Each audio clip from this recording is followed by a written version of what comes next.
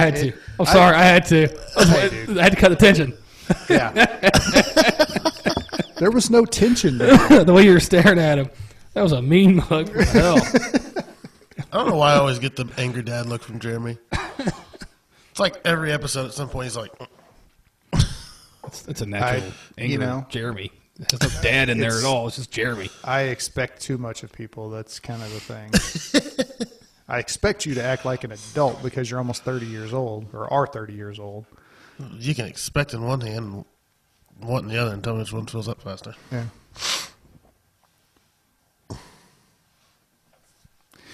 Okay. I don't care. Yeah. Welcome to the Washdown podcast. I'm your host, Jeremy Green. It's my co-host, Chris Nelson, and with us, our producer, James Moraine. They let me on camera again. You need a new line. Well, I'm happy to be on camera again. Okay. Well, I'm happy that you're on It's a camera line I again. use once every fifth episode. So. Is this the quota joke?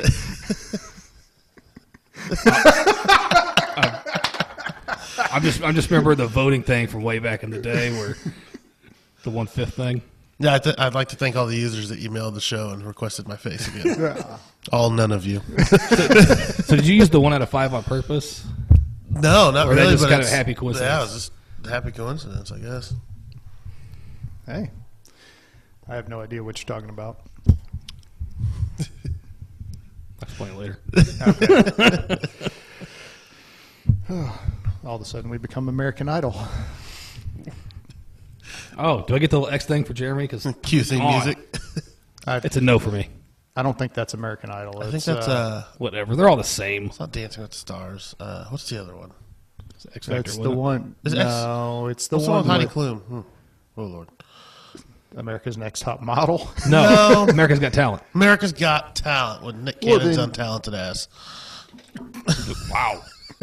Tell us how you really feel. It's the truth.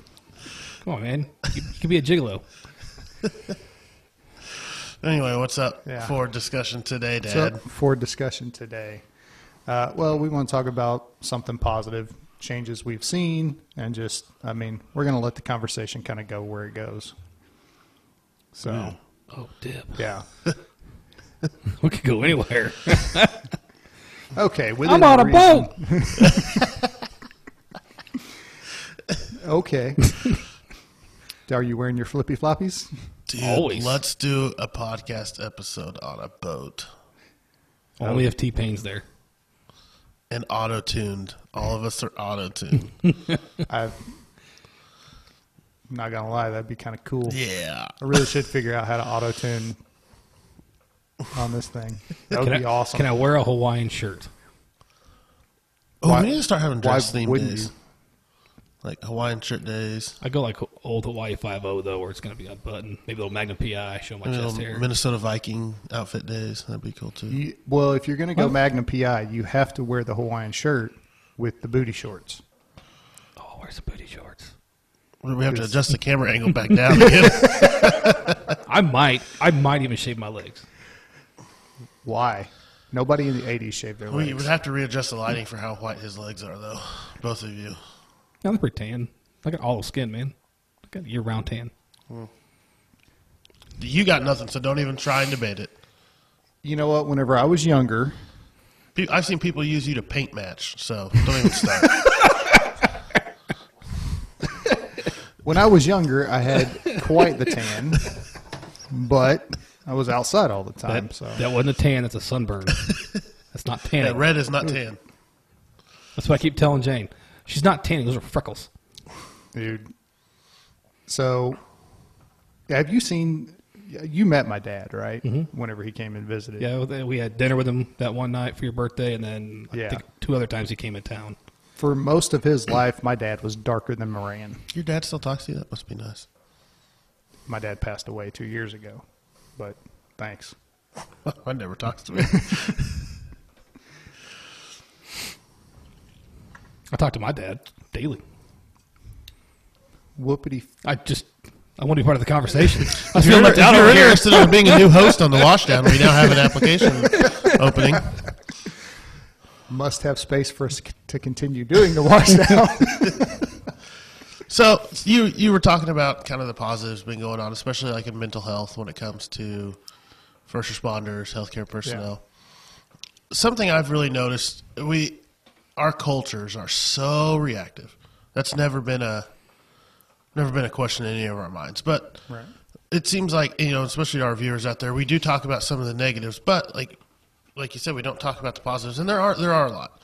The effort, the thought process has changed. There's been so many programs started, a lot even non-for-profit, and even some of our first responders, we're seeing, municipalities really start to take that effort, whether it be through like those first responders, local unions, or even the city themselves.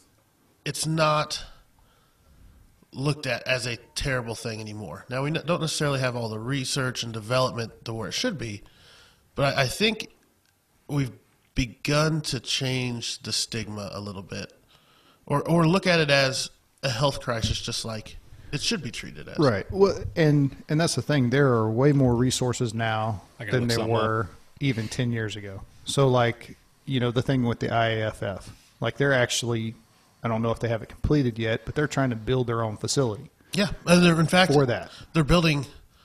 Because they've got one on the East Coast. Was it the Center for Excellence? Yeah, they've got one. We're building one in Phoenix right now. I think it is. Could be. You would know more about. Yeah, that and they're discussing building another one in the Midwest. And, that's huge. So for the listeners that aren't familiar with the Centers for Excellence, they are essentially, residential mental health treatment, but they're not some brick and mortar, just, psychiatric hospitals. They're designed like firehouses. They have bunks, they have community kitchens, they have day rooms. It's set very, to, what's the word? Simulate, like a traditional firehouse. Because as we've talked in episodes before, like some of our best therapy is at the kitchen table amongst ourselves, solving our own problems. Now, also some of our worst therapy is at the kitchen table.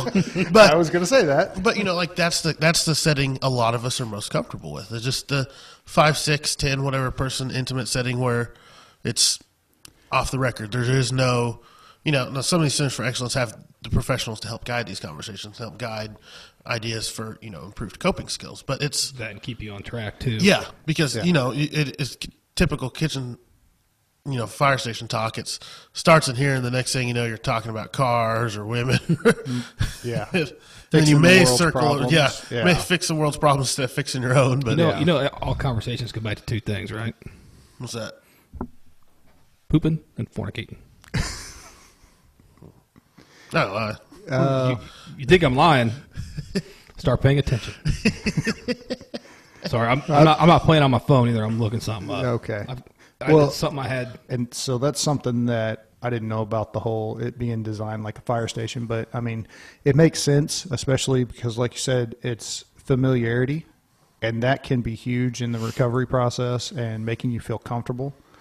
I do see a little bit of a drawback in that, because I know that for me personally, can get into a mentality whenever I'm at the station of,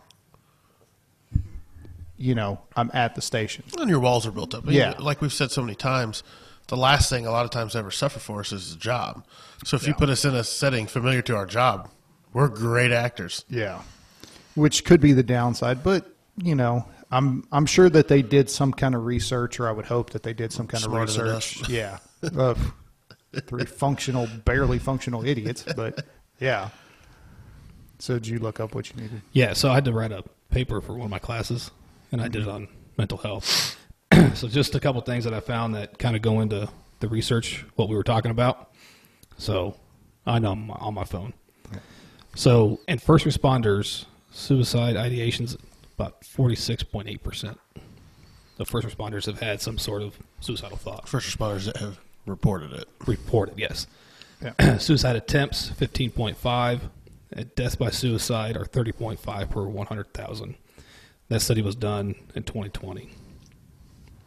So there's another one. So they did a study, and this was done. It came out this year, so the last few months. It was a 12-month study. Depression rate is 7% for first responders. All right, that's normal population. I'm sorry. For first responders, it's 15 to 26%. For depression? Some form, or one or another. So, as I said, even when I wrote my paper, I wrote, even at the low end, you're more than double population, and we're a small fraction of that. Mm-hmm. So, the studies are being done. And there was another one. Got to find it.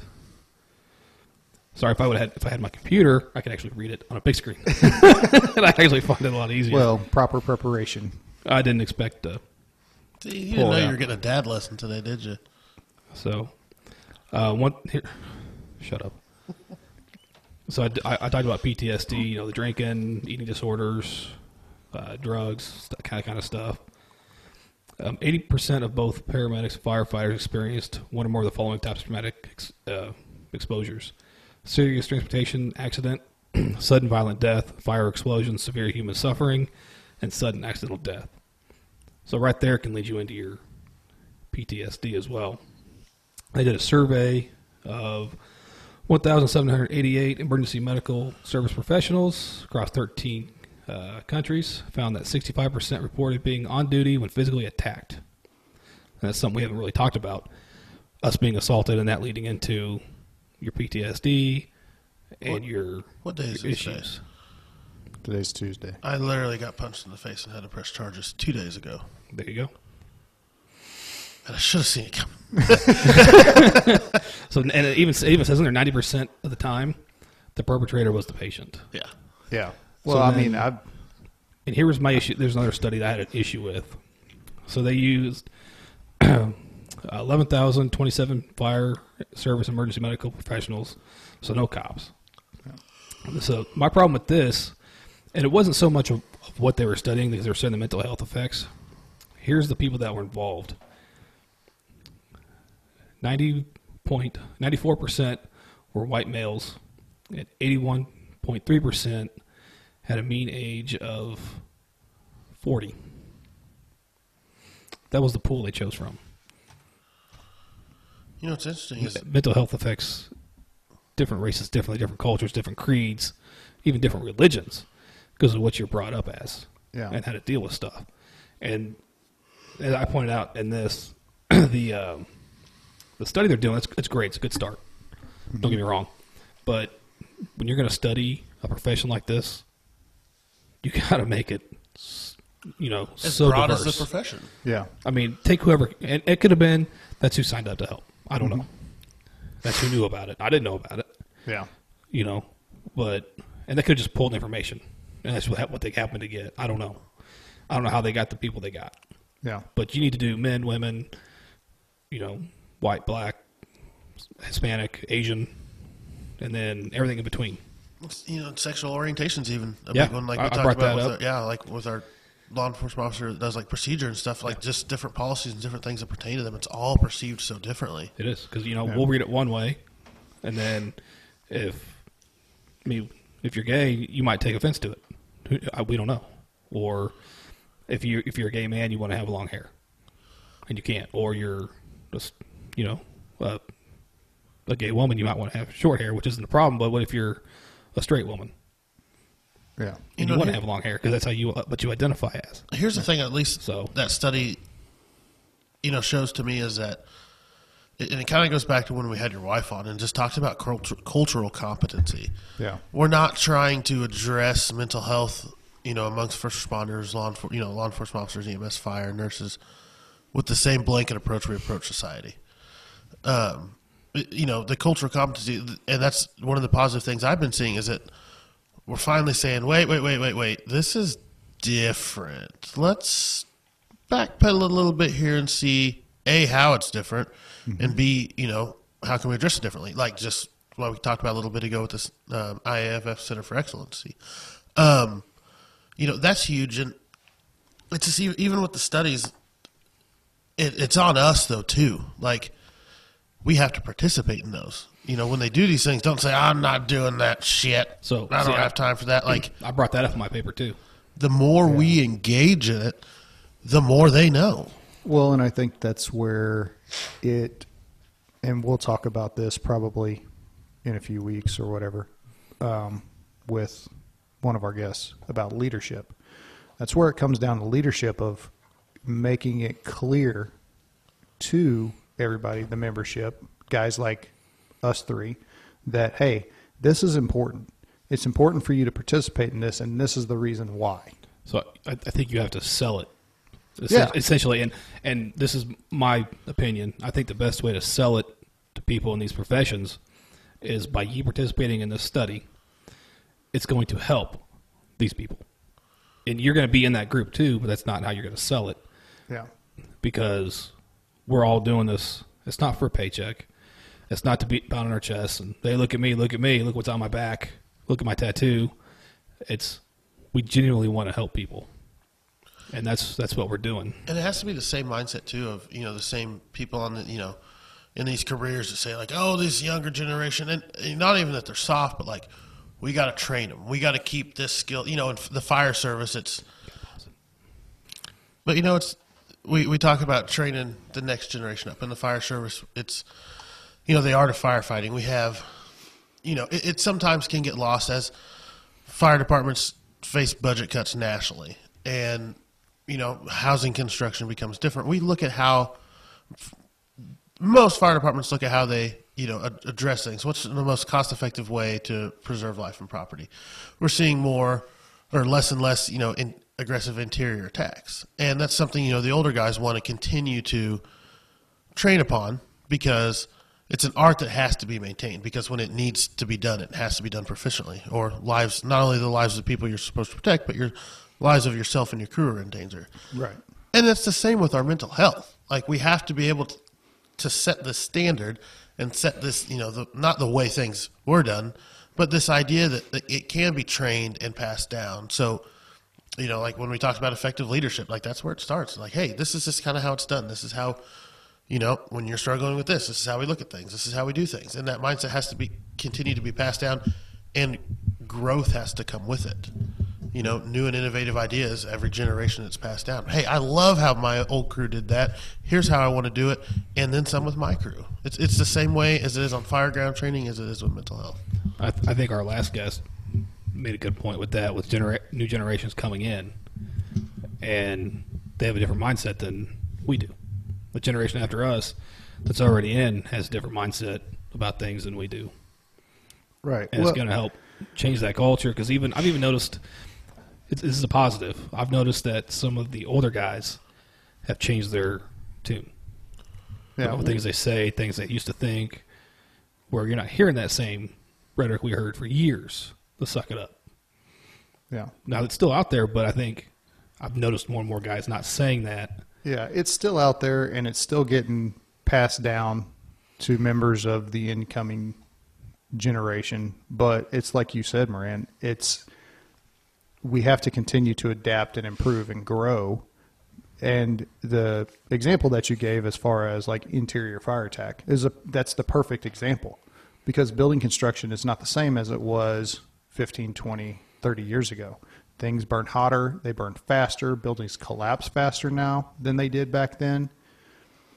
So you have to adapt your tactics to that reality. And it's the same thing with mental health. And you could almost, I hate to say this stupid analogy, but it's the same with mental health. It's been burning hotter and faster. It's so many more aspects to it now.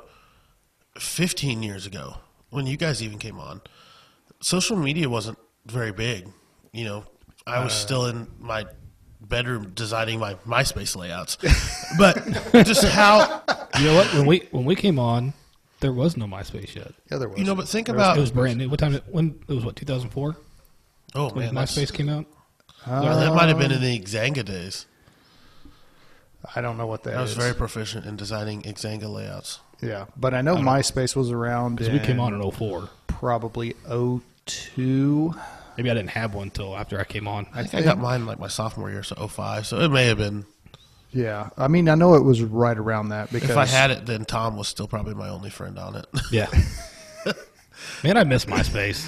But I think it was better than Facebook, to be honest. But so many things are in our face now, right? Like sadly, I can get on my Facebook timeline and see all the sad, it's probably my own fault, for just immersing myself in the culture. But, you get on, you see building collapse, injures one, firefighter suffering from PTSD, takes his own life. It's all in your face. Yeah. From where, not that it happened. I'm sure the rates were significantly high back when you guys came on, but we weren't aware of it. And now we are. Well, the information across probably the whole world it's right there at your fingertips now. Everywhere, everything, all the time, and it's constantly updating, constantly feeding. That's why newspapers struggle now, because print is dead, basically. Everything is on the internet, everything's on social media, and it's a constant. It's not, what do you want to call it, a 12-hour news cycle anymore or whatever. It's 24 hours, You remember back 365 days a year. I mean, we've all heard the stories way back in the day. There was a morning edition and evening edition in the paper. This is what happened overnight. This is what happened during the day. Yeah. And so on and so on. Yeah. I mean, I can get on my phone, or you guys can get on your phone right now, and we can look up the top stories. In 10 minutes, there'll be 10 new top stories. Oh, I even got the little iPhone widget now. It pops up. Yeah. So you see. Oh, yeah. Mm-hmm. I turned mine off. It's kind of cool. I don't like being depressed all day. Yeah, true. Yeah. I mean, because it seems like Seriously, every one of those top stories. Saturday, Sunday mornings, 1 dead, 2 dead, 3 dead in overnight shootings. There's stuff in here. It's like, good Lord. Yeah. Yeah, that's all you see. You're bombarded with bad stuff all the time, and there's a reason for that, which we won't get into. But because it sells. yeah, Yeah, it's well, just ratings. like last night, I'm minding my own damn business. Pull it up, and it's like, KU's head football coach is leaving. I'm like, great. Why can't I have anything nice in life? It's just blow after blow with them. You've read that story, though. Yeah. Yeah. Everybody needs to be fired. I haven't read the story yet. Oh, It's bad. it's just stems as from his bad on days Jeremy's in Louisiana boys. Yeah. It's I just haven't had time to read it. Oh, yeah. not good. It's yeah. But yeah, so going back to our point though, it's just like we have to adapt to building construction and synthetic materials burning hotter and faster. We have to adapt to how quickly mental health can just take a turn, develop. It's been interesting. One of the I want to interrupt you right there, because it's kind of that. I'm going to give you an analogy here. Overnight success. You see this musician all of a sudden pop out, and he's got the #1 song. It's like, where'd this guy come from? Well, he's been slogging it out for the last 10 to 15 years in the bars, doing the circuit. And it's he's not like that known anymore. locally. It's Instagram and YouTube. Right. So, okay. Still, those back stories in- are rare. Yeah. But back in my day, because, I'm a grandpa, I'm old, that's how it was. I thought it was because he was senile.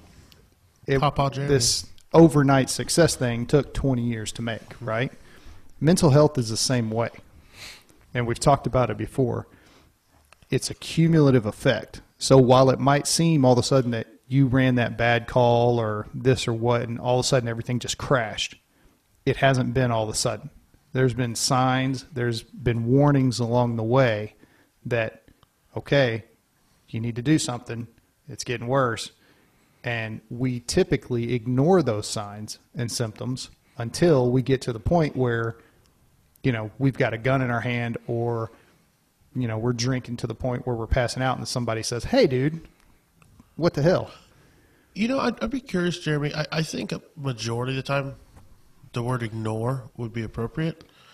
But I really do wonder, too, sometimes if it's just lack of recognition. I think that's a lot to do with it.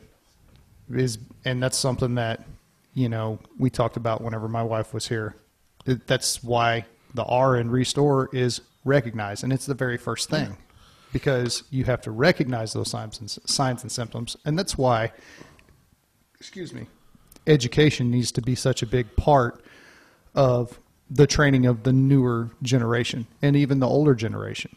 Is everybody needs to be made aware of what those signs and symptoms are and how you can combat that stuff. The other R word that goes along, I think that maybe sometimes the opposite, of recognition, or the other bad word would be resiliency. And one of the confusing things is that, growing up, I didn't have hard-ass parents or anything. I had firm parents. My upbringing was fine. but that you were just taught, like, what's worth crying over, what's not, what's worth being sad over, what's not. You know, like, I was always told, you know, if I did something bad, you don't get to be sad about your you know, you could be upset, but you don't get to be sad. They were your choices. Yeah. And there's just always been that fine line of, like, the internal struggle of resiliency, like, is this something I need to address? Am I feeling sad because of my own choices? Things like that. And, you know, with your history as well that, you know, we've talked about before, that's a struggle I couldn't even imagine. Like, it needs addressed. You need to recognize it. But there is that almost that internal, or I'd be interested to hear your side of it, of that internal battle of resiliency, like, but these are my choices that are leading to this. And so, you know, if you want to shed some light on that, that's what I'd be interested to hear, is that struggle between recognition and resiliency and when it's appropriate and not. So, and I get where you're going with that. The thing with us, and I can't speak to the wider culture, but kind of our culture is what I've seen is we delude ourselves or lie to ourselves, especially whenever we're in the midst of all that stuff.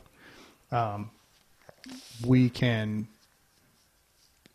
fool ourselves into thinking that we're fine, that we're handling everything, that this was an outlier or that was, you know, whatever. Like, it's not that big of a deal. It's not that problem. Or you can have, like in my own personal case, which I think we could probably dedicate a whole podcast to my special brand of stupidity.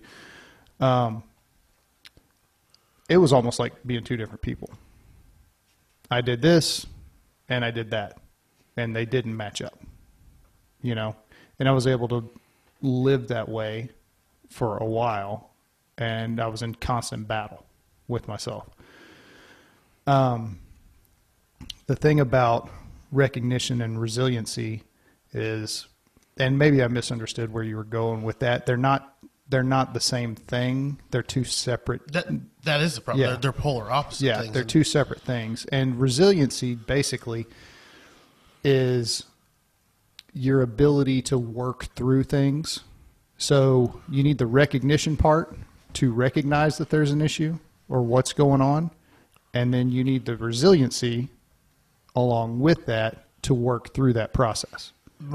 Some of the things I've struggled with is when resiliency begins to mirror ignorance. Like, you just don't think it's that big of a deal.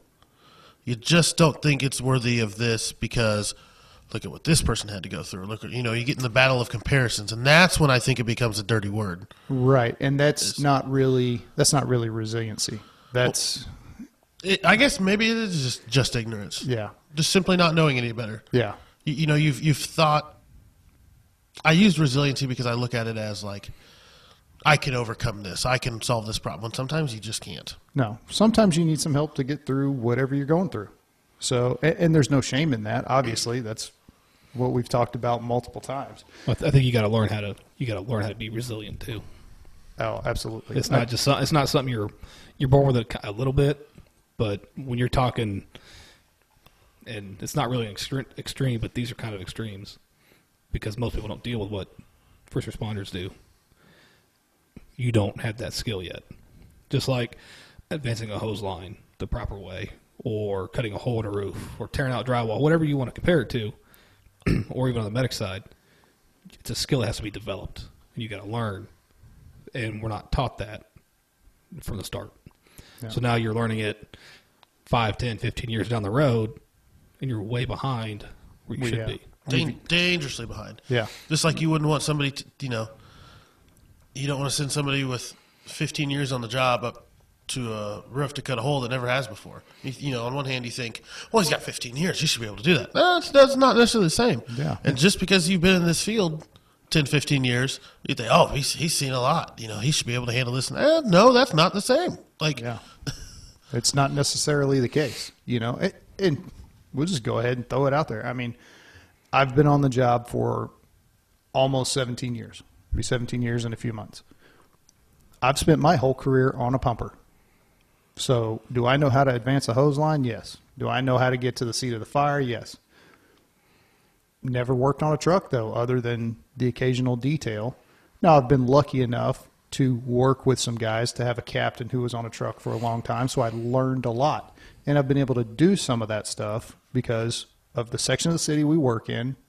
We don't have those resources that other places have immediately. Sometimes we're by ourselves for a little while, and sometimes that ceiling needs to get opened up. So you have to do that. As far as cutting a hole in the roof, I'm not an expert. I know the principle of it. Have I ever done it at an actual fire? No. Yeah. I mean, I'll put a hole in. Is it going to be in the right place? I don't know. Guess I'll put. Don't make it a training video, but it'll get done. Yeah. Yeah. Yeah. I mean, I'm not proficient as far as truck work goes, but I get it done. Yeah. I mean, and for me, you know, I've worked in construction, you know, as side jobs and things like that, like we all do. So I know basic building construction. So I know how to take things apart, which helps, I think. But it's different doing it day in and day out or on a more consistent basis than what I've done. But to bring that back, it's the same thing with mental health. You know, kind of how you were going. It's something that you have to stay on top of. And it's not like we're even saying you have to go to counseling daily, weekly, anything like that. No. But I think there should be a consistent effort at minimum for self-thought. Yeah. Self-reevaluation. So, yeah, self-care is probably the best thing that you can do as far as to ward off those symptoms and going down the wrong path and all that stuff is, you know, being able to recognize it. That's the first thing. And then being able to take care of it yourself. Now, with that comes the ability to realize whenever you're to a point where you need some help that you can't just take care of it on your own. So there's two sides of that coin. But you can stave off a lot and you can be a lot healthier overall if you take care of yourself. Now, whether that means, you know, having good coping skills or, you know, whatever, then that is what it is. But being mentally fit is just as important as being physically fit to have a long, you know, successful, happy career. Because I think all of us want to get through our career, do as much as we can, help as many people as we can, all of that stuff. And then at the end, whether that be 25 years, 27 and a half, 32 years, whatever time you decide to leave the fire service, you want to be able to walk out the door with your head held high and your body intact and your mind intact. You don't want to be one of those guys who retires, 5 years later, you're dead. Or you're a raging alcoholic or, you know, whatever other problems that we could sit here and talk about. Nobody wants that. You want to be able to enjoy the time after. Enjoy your retirement. Another good thing I've seen, you know, we talked about like the Center for Excellence, but I've seen at the municipal levels, our unions, our FOPs, doing really well with fighting for awareness, like with the city. For example, in our area, our locals did a fantastic job of really getting, now normal time, a lot of the time, like EAPs are run through the city's insurance provider. Mm-hmm. So it's not necessarily you're fighting with the municipality, but you're having the discussions and going to table with that local insurance provider. Of really saying, hey, like, these guys are not city accountants. These guys are not maintenance workers. Here's what these people are dealing with. They cannot be lumped in and only get the same limited resources for assistance that those people get. Like, they are different, completely different careers, completely different mindsets. And so I've seen a change in municipalities, you know, in doing research. I've seen a change in the separation of the two. Like, yes, we can still have employee assistance programs, but if we're going to really start allocating resources, here's where it needs to be most. And then I've also seen, like, with our locals, done a fantastic job of picking up even the slack to the point that we have, you know, a licensed clinician in our union hall now that's available for resources. And we've seen, like, our local does AA meetings, you know, for the members. Like, those things are huge. You know, it's not out of the person's pocket. It's not, you know, getting them in trouble with the city or having a limited number of resources that you can only access from the city. These are unlimited resources, provided to us, and that's fantastic. Yeah. The members of our local have done an amazing job of getting that stuff done. So, and we're seeing it on the national level too. yeah. On the flip side of that is the membership has to know about those resources. Yeah. And I think we can do a better job nationally and locally of making those resources aware. Like the thing you just brought up, AA meetings at the Union Hall. Had no clue. Why didn't I know that? Because even though we do such great great proactive things, we're still reactive. Yeah. And a lot of times it's... Is it really AA, though? Because it's not anonymous? I'm pretty sure if I walked in there, I would know everybody.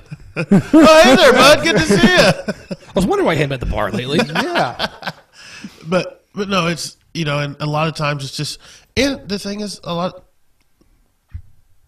of places are still overwhelmed. It is a personnel and a manpower issue sometimes. And it absolutely is. It's hard to really go out and, I hate to say recruit for AA, but it's hard to go out sometimes and make it known when you're so busy playing catch up and being like, oh, you have this disciplinary issue now, or a friend reached out about you.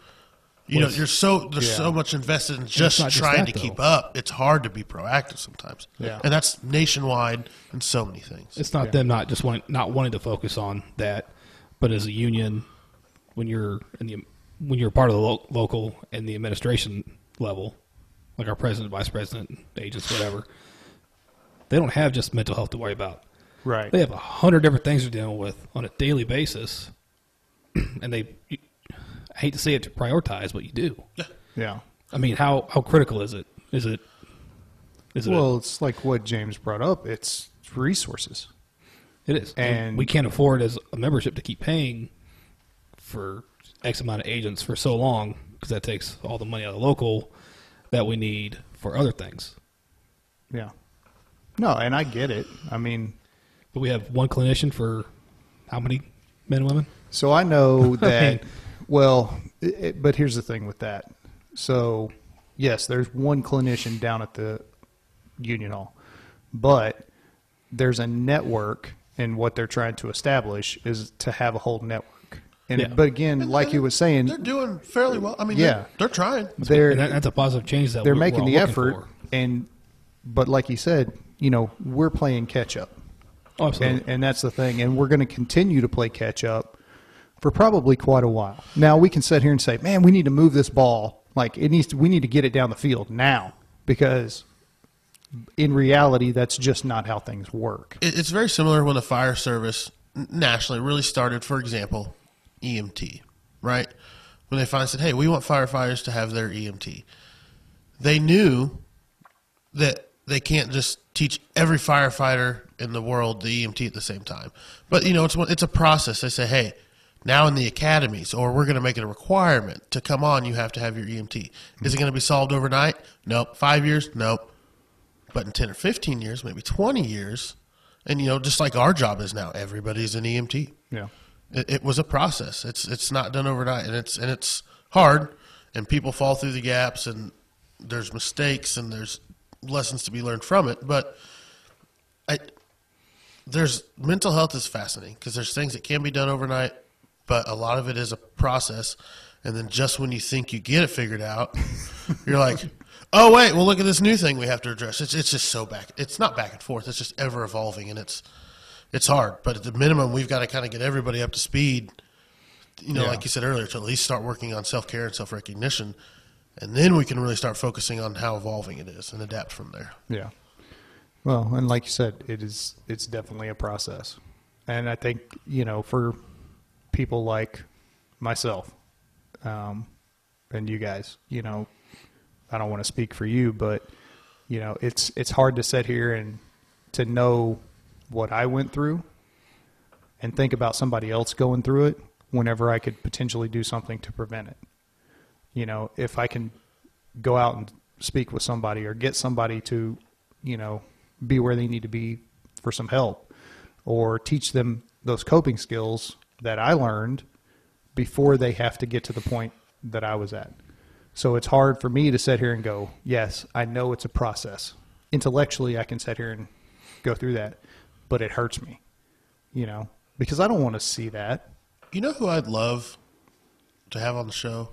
Dr. Phil. No, like a World War II. That dog won't hunt. A World War II like general right before D-Day or post D, like interview him after D-Day, and it should not be this way.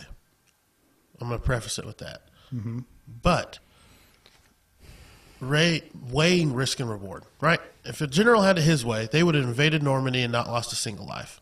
Yeah. But they have to sit here and say, here's expected casualties, here's expected injuries, here's the overall goal. And the death or injury of every single soldier, for example, that stormed the beach at Normandy, is on that general. And if he's worth a shit, which they all were, Yeah. they have to eat that, and they wear it, but they see the overall goal. And sometimes it feels like when we look at the long-term goal with mental health, like we are going to lose people. Leaders are going to bear that weight on their shoulders. We as their peers are going to bear that weight on our shoulders. But it's one of those things we have to look at the greater good, and we have to stay focused and diligent in this process to make these improvements. It's going to suck along the way, but there's got to be diligence with it, and we'll achieve that overall goal. But that's what I'd be interested to hear, is just talk to them and just, how do you weigh that? And I thought about that point when you brought up, like, they have to prioritize, and it could be at a local level, a city level. Now, I don't think you have to talk to a D-Day general. You could talk to a retired general from any point that's had combat. We could even bring Bart back on and have him talk about that if he could make it through that conversation. He was a team leader. Yeah. So, I mean, knowing that, man, I might lose a guy or two on this mission, every mission, to think about when we go on a fire call.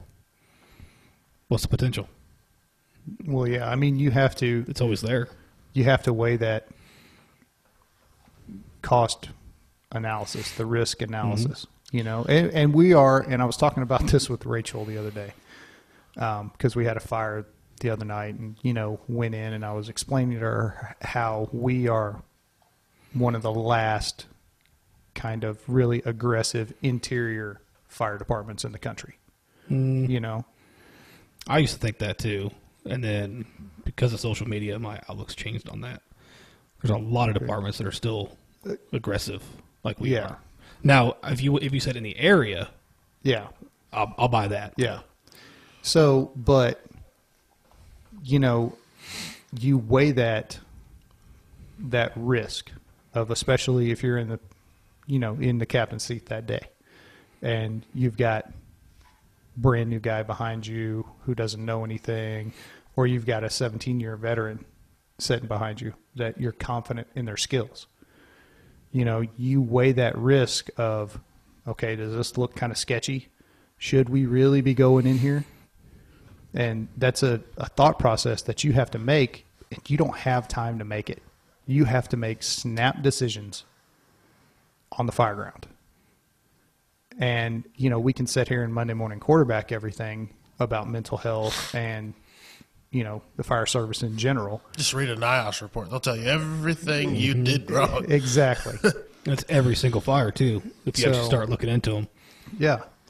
So, but I mean, my point is that there are decisions that we have to make in the moment that we have to live with. But there are also decisions that take more time, like with mental health and setting up programs and all that. There has to be a certain amount of research. And that goes back to, it's a process. We're going to take those losses. And when you talk about research, one thing I've learned, and I knew it, but just confirmed it with this class, it takes time, it takes money, it takes failure. It takes failure, and it's the data's got to be the right data, because it's very easy to cherry pick it. Oh, absolutely. So, I mean, confirmation bias is... Integrity is huge Yeah. when it comes to it. And then you need partners. You need departments to buy in, whether it's police, fire, EMS, and you need participants. You're not getting that. Money's tight everywhere. Nobody wants to fund more research that's for this. Money and time. How many departments are understaffed? I'd say all of them. Because I mean, even small departments, they could be fully staffed. I saw a Takes picture one on injury. Facebook the other day that was like, yeah, sex is great and all, but have you ever heard the words, we're fully staffed today? I remember those days. But that's also the point of, can you pull people out of service to do the research whenever you're already understaffed? Because and we've talked about it probably ad nauseum, but call volumes in the police service, the fire service, It's patient volumes in hospitals. patient volumes in hospitals are all Just calls for service in general. Yeah, are so far beyond So what they were I had 15, thought about 20 that. years ago. So part of the paper I had to write was also coming up with an idea of how to collect your data. Mm-hmm. You know, and I'm sure people have done it. I'm sure it's being done out there. I don't know. I didn't go that deep into the rabbit hole. But he's got a phone on his lap. It's connected to his face 99% of the day. And that's not a slight or anything. It's just that's the way we are today. Our phones are always there. Hell, even our house fire's coming on our phones now. Yeah. Yeah.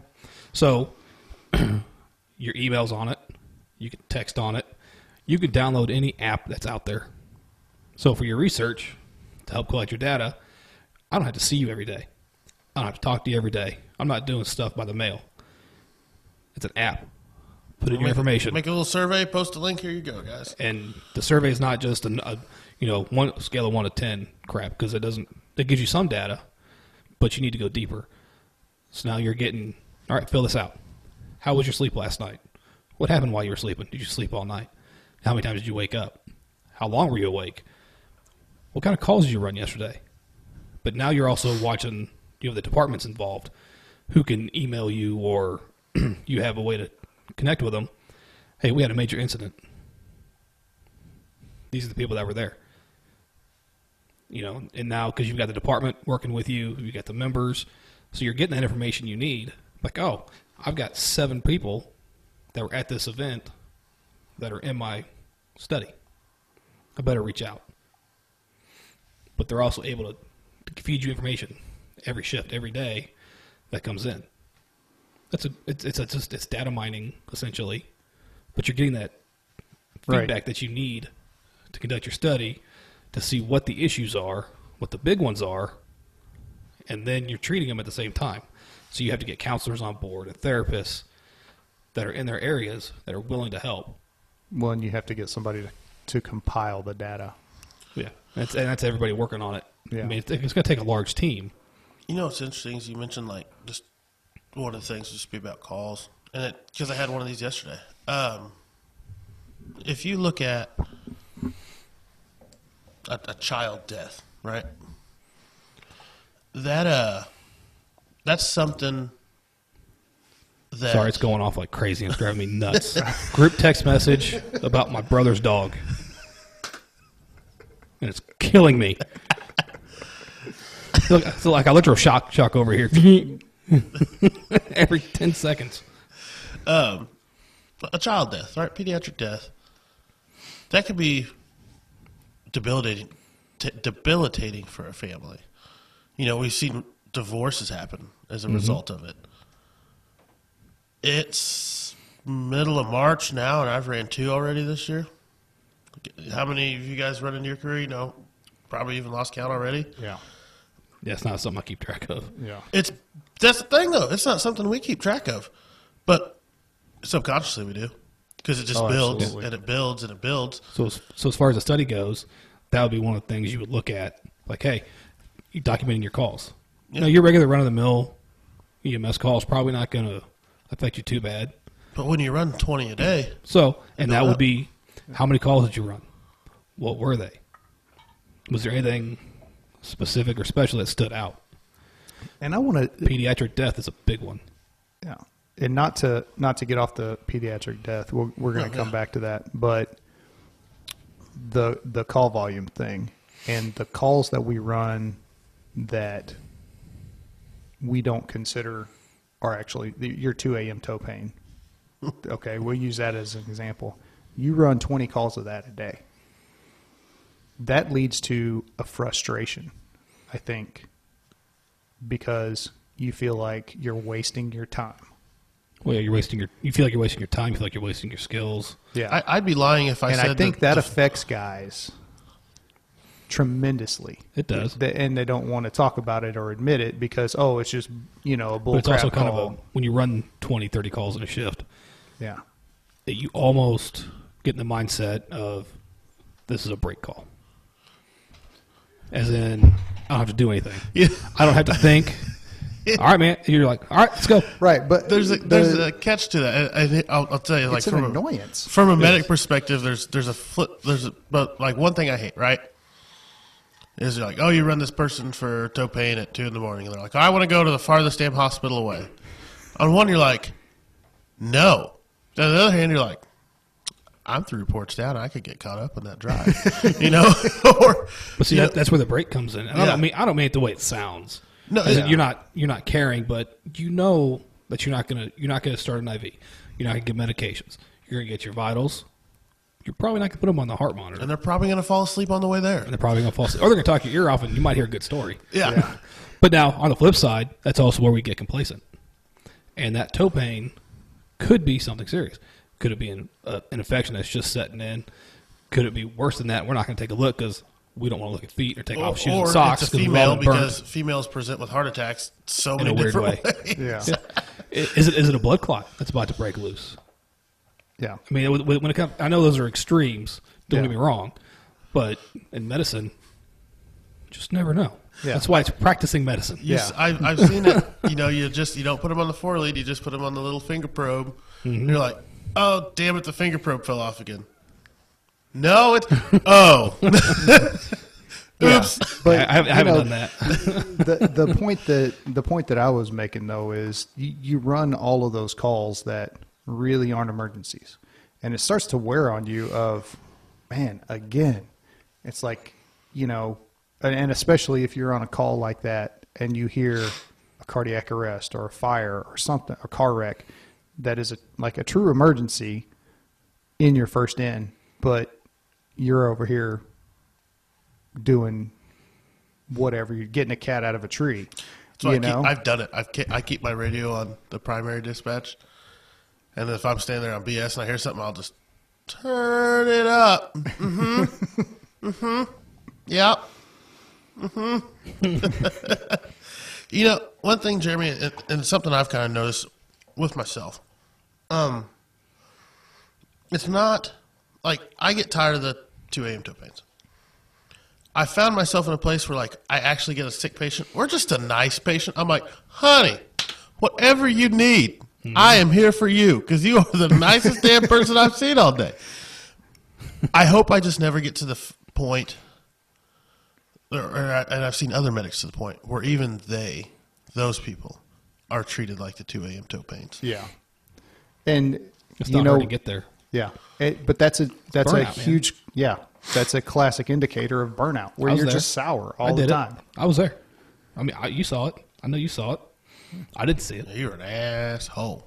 Yeah, I was. I won't deny it. And it took being called out and taking an ass chewing, and that's what it takes. Dude, like, and looking back on it to Monday morning quarterback, that, like, for our listeners, first time I ever met Nelson, one of the reasons I thought he was an asshole, I showed up to a station. It was a busy station. I was ready to learn. The station got lots of fire. I barely had any time on the job. And he showed up. He's like, hey, nothing personal, but you're on the ambulance all day. I'm like, okay. This sucks, but whatever. And you kind of going back, Chris, that we're talking earlier about passing this mindset on to generations. You were getting to a dangerous point to where, like, not only did we not want to, like, it was not fun for the younger people because of how you were behaving it sometimes. Absolutely. And obviously that's not the same now. I just hate you because I don't like you for other reasons. Well, that's fine. Whatever. But no, like, that's one of those friend. things. That's something. Your dog still likes you, I guess. I don't know anymore. But we, it's even with 4.5 coming up on 5 years on, Yeah. There are still new medics under me. We get floating medics to our station and whatnot. We all have to, behave ourselves, but conduct ourselves accordingly as to not contribute negative connotations and negative mindsets that can lead to poor mental health to those beneath us. But me doing that then was to keep me off the ambulance. It is selfish. I won't deny it. Completely selfish. I don't want to be on the ambulance. I'm tired of running on it. But what it does to the younger generation, I'm going to burn him out now? Well, how is that right? And that problem got fixed. Don't get me wrong. That's something I changed too. It's like, no, I'm not going to do this. Because now you're not going to come back and work with me. So that was my bad. I won't deny it. Well, and I think that's something that, maybe we've all been through a little bit of we get to that point where it's just every day. It's like, I'm not doing it today. I'm just not. I've hit my level of bullshit and whatever. Somebody else is going to deal with it. Yeah. Let me tell you, though, we had 2 floaters the other day, and a patient called, and basically we needed to apply cream to her butt for her bed sores. I made sure both of those little shits knew that they were the 2 youngest people in the room. I made that very known very quickly. So I'd have just shook my head and turned around and walked out. there is a thing about paying your dues. And there are certain things on the job like, hey, you're the sub, you're going to do, somebody's got to crawl into that crawl space, guess who it's going to be? It was just one of those, it's not going to be the 20-year guy. We've all had them on our crews where it's a hodgepodge day where the captain has more time combined than the entire rest of the crew. Yeah. And that's what it was. Yeah. And I've been that guy right now. yeah. Yeah. And I looked back, I was like, oh, God. Yeah. Me with my 4.5 years was the second captain firefighter than me, and I was like, oh, yeah, I'm not doing that. I never saw the day coming that I'd be the old guy on the rig. It's happened more than once. Yeah. And it's scary. I know last time I got detailed to ride out as captain, I looked around, there was 5 years total between 3 firefighters. I was like, oh. I think of that movie National Security with Martin Lawrence, where they're like going through the little security officer boot camp. And it's like that last part at the end, and he's like, and in your duty belt. And he pops it up, and he's like, quarters to call the real police. And that's what I feel like some days I'm like, man, if this day goes to hell, we're going to have to call some real firefighters here. It's going to be very bad. You ever see the video of the guy in the motorcycle wreck? He just kind of hit some gravel and went down. I think it was on a motorcycle. Mm-mm. And his buddy stops and a couple other people. And somebody goes, we got to call 911. And the guy on the ground's like, I am 911. He's using the EMT. It goes along with what he's saying. Because I've had that thought, like, man. And it's not that I don't trust the guy. I don't know them. I don't know what they're capable of. I don't know what they know. They don't know what I know. And it's like, man, we have to call the fire. Oh, we are the fire department. Yeah. Oh. Well, but that comes back to the responsibility of senior guys training the younger guys, because we were all that way once. Oh, yeah. I'm sure that there were times whenever we got on the rig and our captains and drivers looked back at us and went, shit, I hope nothing happens today. Because these two are retarded. Can't say that. Oh, I'm sorry. They're idiots. There you go. And it's not so much other idiots. We just don't know. Yeah, we were ignorant. Yeah. Because we're brand new. We're learning. Yeah. And I think that's on the leader. Like, But we had good captains and drivers. Hell, Jeremy, even when I work with you some days and you're riding out, I still ask him, like, hey, remind me what you want today. And, for those that are listening in the fire service, if you work with, like, a new captain, for example, you go to that captain and say, hey, what do you want today? The 3 big things really are, like, on fires, we want you to do this. On wrecks, we want you to do this. And on medical calls, we want you to do this. And I really think there needs to be a 4th thing, and it's, if anything starts to bother you, you got any issues, just come holler at me real quick. My door's always open. Boom. Simple as that, an extra 5 seconds in your narrative for the day. And it's just one more door that's open, metaphorically and physically, just to address issues of the day. There's like a 3-hour period where I'm studying. Don't bother me. Yeah, unless if you need anything except the hours between 1 and 4 in the afternoon, please give me. Yes. Let me know. That's my study like time. That, don't mess with my study time. I really like that, James. No, I think it's a good idea. And I mean, That that's is a something for great both idea. of you guys. Yeah. You guys go on just as simple as, hey, I want this crosslay with the smooth bore. You get the monitor. You grab the extrication tool or the Halligan. And if anything else, if you got an issue or something's bothering you today, come holler at me. Boom, done. Put your uniform on. Shave. Whoa. Whoa. Shaving's going too far. Hey, man. You're messing with my heritage. Everybody's got their thing. But you know what I mean? It's just again, a little thing just to add to a routine. And like I said, we post shit up on the bulletin boards all the time. All this, we're almost inundated now to the point where like, God, get it out of our heads. But we know it's just repetition. You advance the hose line, you advance the hose line, you advance the hose line. And drills, all of a sudden, when it's pitch black, the routine basics are still there. Yeah. And it's the same, like, you put it on the bulletin board, you put it on the bulletin board, you put it on the bulletin board. Well, I'm not doing too good. Ah, shit, that damn thing on the bulletin board. You know? I have noticed some newer captains having morning meetings. Yeah. You know what I'm talking about. Yeah.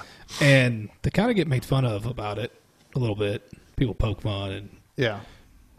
I never say anything, but thought to myself, like, yeah, okay, whatever. But the more I think about it, The more it it's sounds not like a- a good it's not a idea. bad thing. What's the most effective tool in the fire service? the Halligan Us. bar. Communication. Yeah. Okay, I'll go with that. Yeah. It is. Yeah.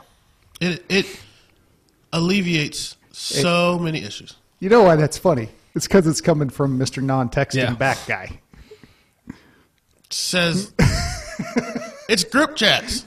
I take my watch off and I throw it on the floor. I'm going to text him back here in a little bit.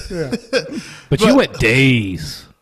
It's And we still haven't got a text back in that group. It's the problem, like, if all your friends take off jogging and you're an hour behind them, you just don't go jogging because you're not going to catch up to them. That's how I feel with the group checks. It's like, you have 90 unread messages. I'm like, they're going to stay unread.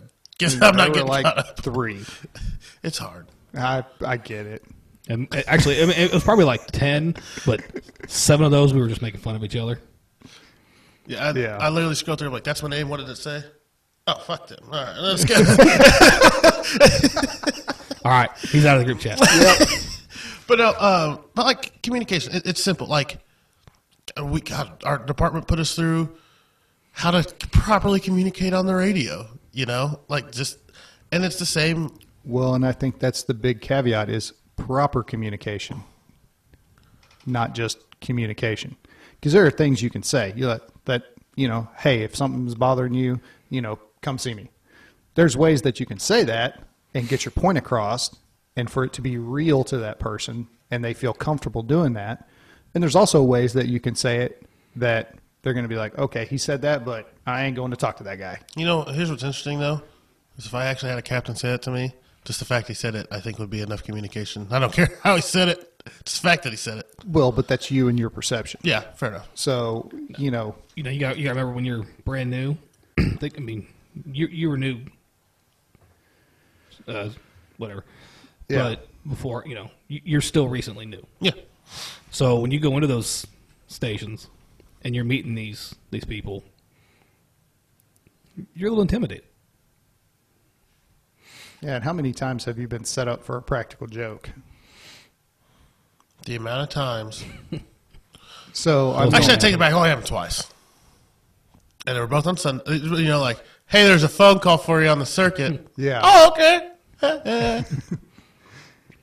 And now you got to watch the 30-year guy doing dishes. Yeah. Yeah. Or squeegeing the floor Yep. or wash. Yeah. Yeah. So, but I mean, there is, whenever you're new, that's something that's in the back of your mind. Is like, is this real or is this a setup? Are they testing me right now? Yeah. Are they testing me? What's going on?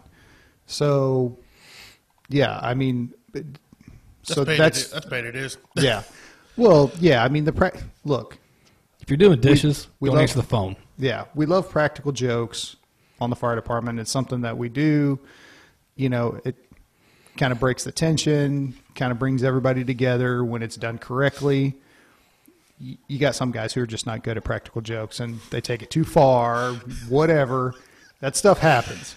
But We've got one going on at my station right now. It's just been like a 2-week running joke, and it's great. but they can, it brings everybody together. Makes you feel like you're part of the guys. you know. How many times have you part heard of the crew. it's when they stop busting your balls is when you should be concerned? Exactly. Mm-hmm. So, I mean, that is what it is. But that's why I say proper communication, or, you know, making it clear. So that's just my point of view. Yeah. No, that means you're right. And, you know, because everybody perceives things differently. Just like, you know, trauma's trauma, but everybody's reaction to it is different. And what's traumatic to you may not be traumatic to me. So, and that brings us back to the pediatric thing that you guys were talking about. Yeah. That's definitely one of those calls where, excuse me, that came out of nowhere. That's one of those calls, though, that I think you need to have that sit down. Yeah. Immediately. I firmly Because agree. after the pediatric call, if you're on the ambulance, whether you're the medic or the EMT, you know you're taking 2 from the fire truck. Even if you're a department that runs 3, you're taking 2. I don't care what your policies say, because you need the hands. And it's extremely stressful. And you're going to have to restock everything and clean everything up. And you might as well go out of service for 10 to 15 minutes to de-stress. And sit down and have that conversation. And not just, hey, you okay? Yeah, okay, cool. And go on. No. We're going to sit down and talk about this for a second. It doesn't make you look weak. It's not a knock to you and your manhood or your womanhood or anything like that. It's to make sure you can deal with it, because most of us are parents. A lot of us are on these jobs. I couldn't imagine losing a child at that age or at any age. You know, I feel bad for like PD, for example. Like sometimes on those calls gets there before us, and not. I don't mean don't know what to do because they're stupid, but just like They're not trained. they're not trained. It's to be the same as putting me in a SWAT operation. I'm like, this gun's cool. Yeah. It- Dude, I remember just the mental health of them wishing they could do more. Not like yeah, I remember a particular call, and this has been probably 13, 14 years ago.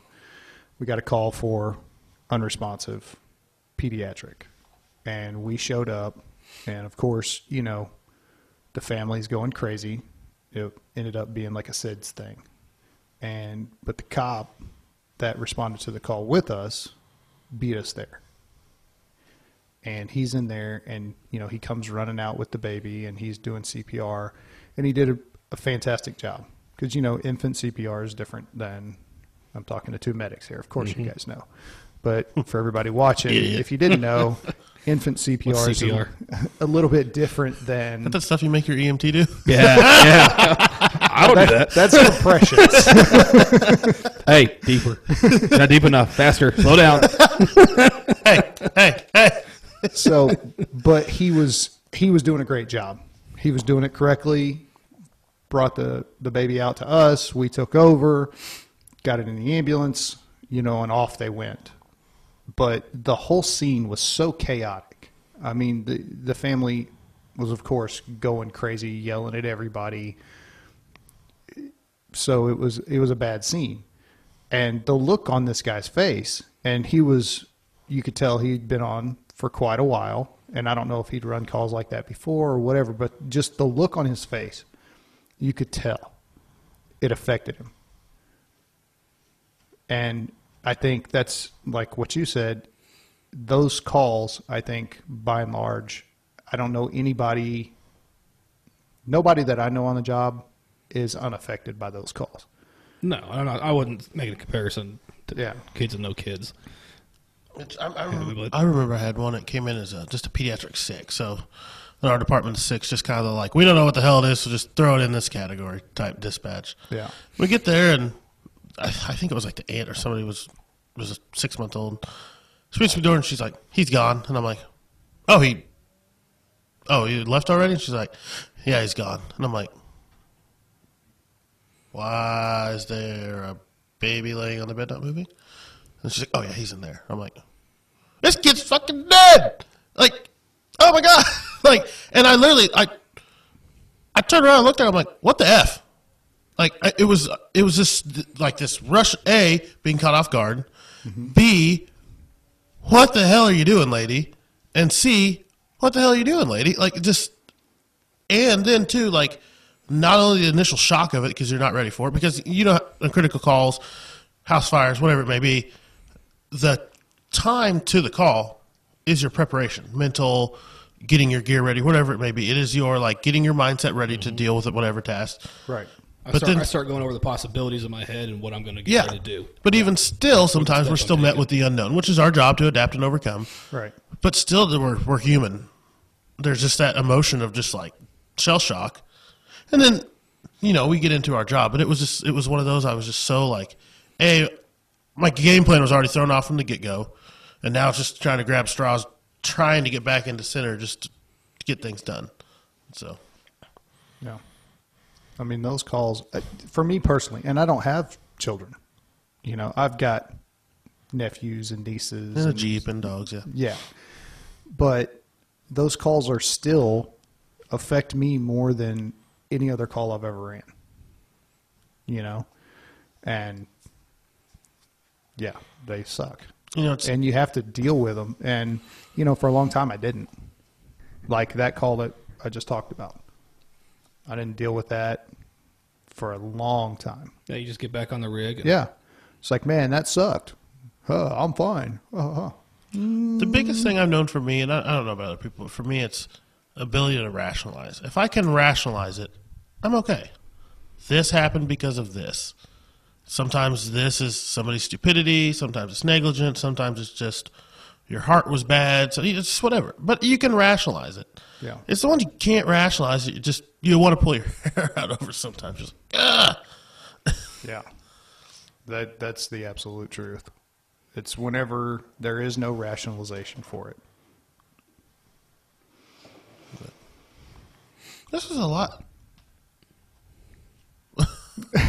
lighter episode than most, it seems like. Even though we talked about like some worse things more than most, it was like still nice to just kind of touch on the things that actually are working. Yeah. For so much as we're like, the world's coming to an end. Yeah. Well, no, it's not. It's it's kind of like, but not tomorrow. The sky's not falling. Yeah. Yeah. But we're 50 years behind where we should be. Mm-hmm. Well, I don't even think that we're 50 years behind. The 70s was 50 years ago. What? Shut up. Just saying. Oh, you guys are 70s babies, aren't you? I was 80s. 80s. Oh. Almost 70s. My wife was a 70s baby. But, no, we are behind, yes.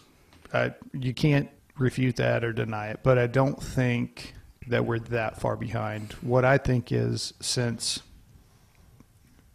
I would say we're 20 years behind. The world has changed so dramatically since 2000, 2001. 9/11. 9/11 was a big one, but we didn't have things in place that we should have then. Yeah. So when you start looking at studies and books that were written on mental health, and just in the general population, there was a big push in the 70s for it. And if we would have applied those to first responders then, at just that level, Yeah. and built on it as we went, Well, where would we be right now? We wouldn't be doing this. So, and I talked about, I think it was a first or second podcast, I mentioned a book, The Body Keeps Score by Bessel van der Kolk. I mean, he was doing research in the late 70s, early 80s on PTSD from, World War II veterans, Korea veterans, Vietnam veterans. And it seems like, and this is the layman's term, so don't shoot me if I'm wrong, but a lot of what we're doing now is things that he was doing then. Like, he kind of wrote the book on it, but it seems like it's been a slow uptake of people recognizing the value of his work. And that could be just a layperson's, because I didn't know anything about it. I mean, it could be widely I think acknowledged. in the circles of mental health professionals, it's probably widely known. But for us out here, yeah, because you don't know. You don't. I do wonder if like mental health professionals just laugh at us sometimes. Like, told you. Yeah. Well, yes and no. I think with the advent, and we'll go back to 2001. I think being in basically a war for the last 20 years and having those military members come back with the PTSD, the depression, the addiction issues and all that, it's such a big part of our society now. and we see so many that the push has been there to help them. And by association, it's been recognized that, okay, well, police and fire, they go through the same stuff. Been made. Yeah.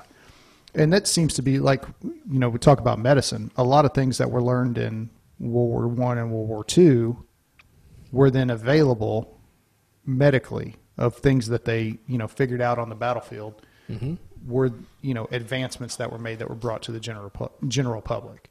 And it seems to be a carryover, with the whole mental health aspect of, hey, man, we should really fix that problem. But it started with the military and then trickled down to the rest of the general population. Yeah, and things like that usually do, because it's interesting talking to military guys. You stick a military guy, an officer, a nurse, and a firefighter in the same room. The military guy, will applaud the other three, and they'll tell you every time, I just had to deal with it a year. You guys got to deal with it for a career. Yeah. And my cousins told me that, and he was tank commander in the Army. Yeah, it's fascinating just the wherewithal those guys have. Yeah. To me, it's all it's equal across the board. They see stuff over there that I hope to God we never have to see here. Yeah. And it's perception, and your own personal perception. So, I mean, the recovery program I went through was for military and first responders. So I was in there with, Special Forces guys, Air Force guys, Marines, Navy, whatever, and a couple other firefighters.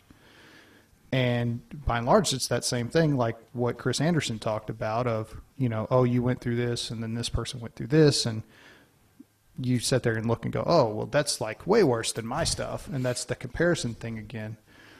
The main difference, I think that I drew from it in, talking to those guys was it's no different.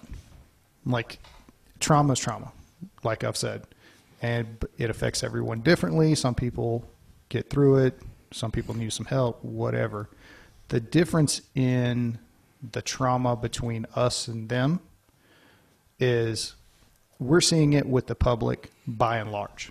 We're not seeing, I'm not seeing you get hurt or killed. It does happen.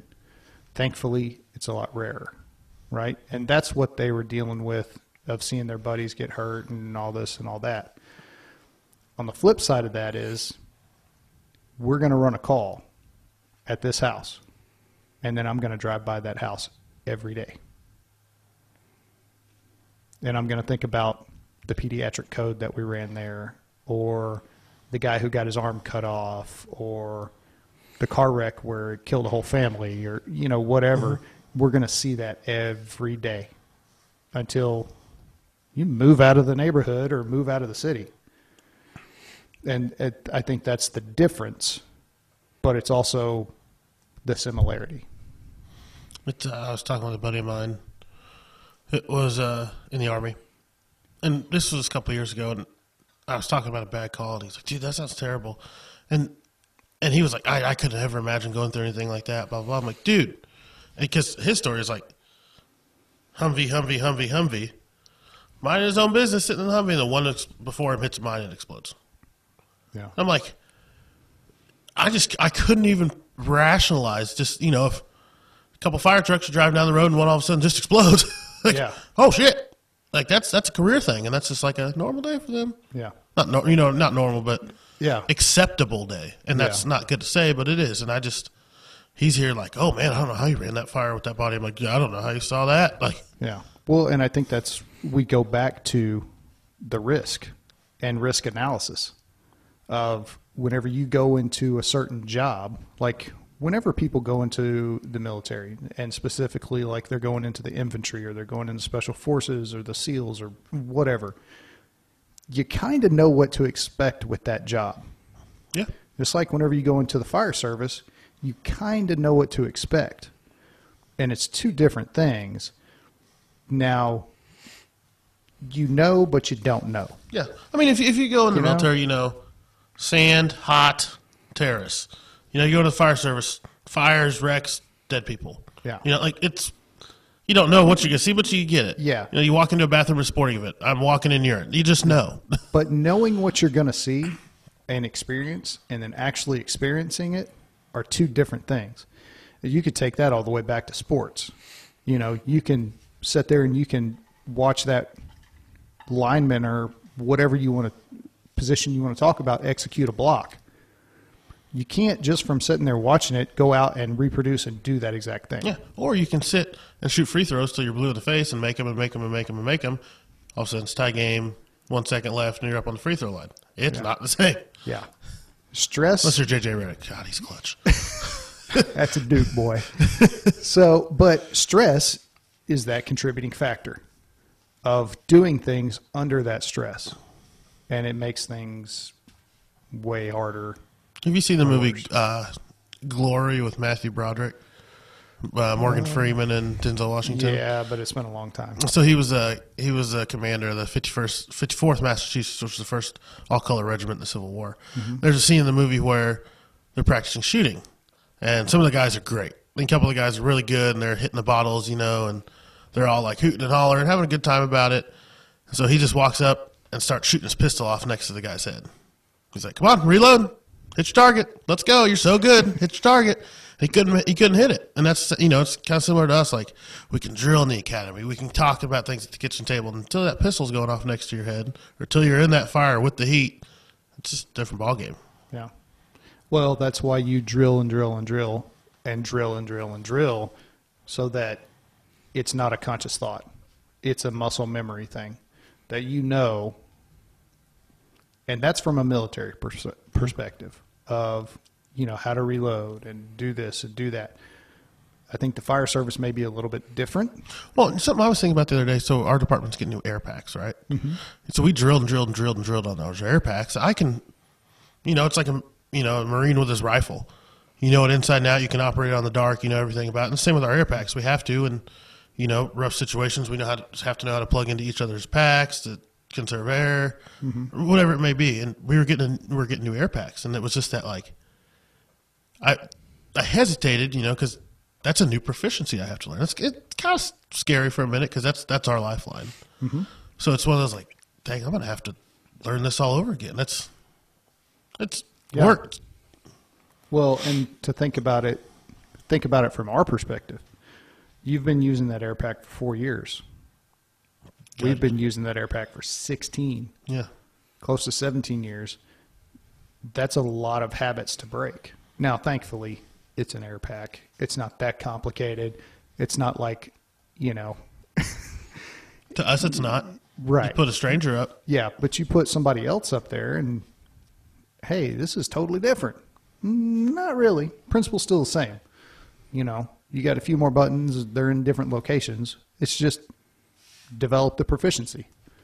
And which leads us back to mental health of, yes, the situations you may go through may be different, but the skills are going to be the same or maybe just need to be tweaked, you know, with the coping. You get what I'm saying? Mm-hmm. Yeah. I remember when I was in the academy, we didn't all have radios, right? So to practice, like, or drilling, doing maydays and stuff, we used the digital readout, the regulator on our air packs, you know. Yeah. Pretend to talk into those. And so I was drilling with a truck company one day when I first got to the academy, and we were going over that. And it was a rescue company. And they're like, all right, call your mayday. And I was like, like, what in the hell are you doing? And like, they looked at me like I was an idiot. I'm like, yeah, that's how we did it in the academy. I'm like, idiot, the radio's in your left pocket, but muscle memory. Yeah. You know, well, that's the bad habits. Yeah. So. Yeah, they looked at me like I was a damn idiot. And I looked at them like, what? That's how we did it in the academy? Yeah. Well, but unfortunately, that's one of those things where you learned a bad habit for the sake of training because you're short on equipment. You can't do that. I mean, that's something that could cost somebody their life. Mm-hmm. No, I mean, we'll take turns. And wear the radio, that's something for me, you know, that I've thought about and talked to other people about a little bit is setting up my gear exactly the same every time. I know where everything is just because of where it's at on my body. You know, that way I don't have to think about it. I don't have to, whenever I'm in a fire, go, oh crap, where's my whatever? Because I know it's right here. I put it there. It's still there. You know, it's attached. And I know I can reach wherever and get whatever I need. I wear my axe on the same side. My light's always in the same place. Radio's always in the same place. I always forget my light. Yeah. That and I've had like 4 stolen from me. Or they were reacquired. Reallocated. So, like, whatever. I just use the rig ones, and I'll grab it, and I'm like, oh, it's dead. Great. Well, yeah, we won't get into that. Just my night vision. My night vision I got. Oh, so final thoughts. Which just turns into a Jerry Springer episode. I mean, we could fight. You watched Jerry, right? Yeah. That might have been... It was on regular TV. You had that channel. I did not actually have that channel.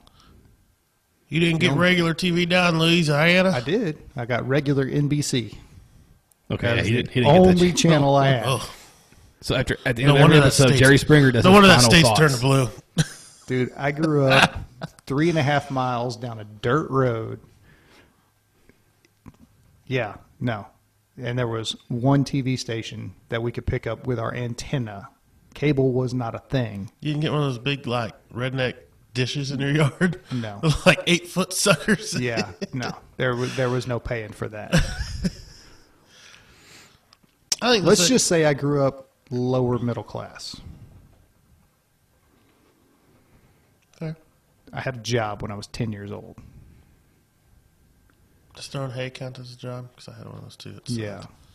Especially I was a kid with allergies that they just didn't care about. So I I was just out there throwing hay, just covered in rashes. And Yeah. Dude, I bucked hay bales. I That cut $5 an hour, grass.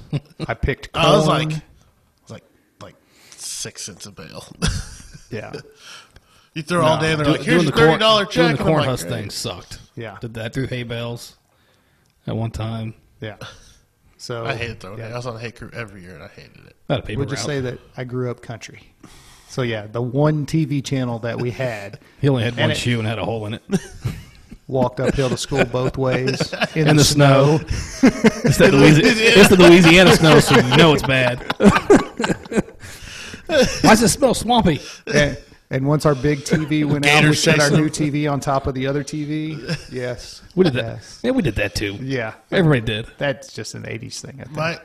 I mean, this was early 90s, but like the TV we had, it was color TV, but it had, I don't know, it was maybe 25 inches, I guess, but it was like in the big case, you know? Mm-hmm. And to change the channel, before we got a remote, like, had this little like flip down panel with a keypad. So you had to like, Wow. as a little kid, You had the keypad? yeah. We It's had like a as a little knob. kid, you know, I like, had a you knob. wanted I to had change the it. keypad. I had the remote that was attached to a cord at one time. Grew up rich, man. Yeah, like, Did not grow up rich. you know, you're sitting crisscross applesauce, you want to change channels, you're like, scoot, scoot, scoot, scoot up to the TV, scoot, scoot, scoot back. He said crisscross applesauce. You want to play some Heads Up 7 Up too? Oh, my God. I think the big one for me today is especially too. It's not all like we are doing the right things. Things are getting done, but we have to trust the process, but always strive to improve the process. Right. And I think consistency is the thing. So, yeah, I mean, I definitely see the changes. I'm happy about most of them. Would I like stuff to go faster? Absolutely. That's the big piece. Yeah. But it's the consistency. Like, for me, it needs to be consistent work. And that's the thing with mental health that we kind of talked about is it's consistency. You have to stay on top of it. It's not a one and done. And that's something that people need to realize is that, yeah, you can have this problem. You can go do your treatment. You can come out and you can think the world's all hunky-dory and great, blah, blah, blah. You're going to have a problem again. The stresses don't go away. Mm-hmm. You know, the things that you were dealing with when you were in treatment are still there, and they're still going to be there. It's totally up to you how you handle them and how you let them affect you. think the other thing I've learned today, too, is just especially like for current leaders, potential leaders, whether you're, sergeant, lieutenant in the police department, captain on the fire service, charge nurse in an ER, like, just make it known, like, even if you don't want to be the person that people come to with the problems, if you're not ready for that, just delegate it.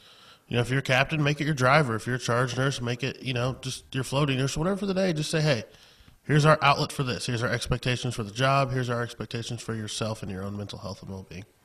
Just make it a daily routine. Yeah, part of the general conversation. Mm-hmm. Chris, any final thoughts for the day? I think got hit. All right. You want the information to be accurate. Yeah.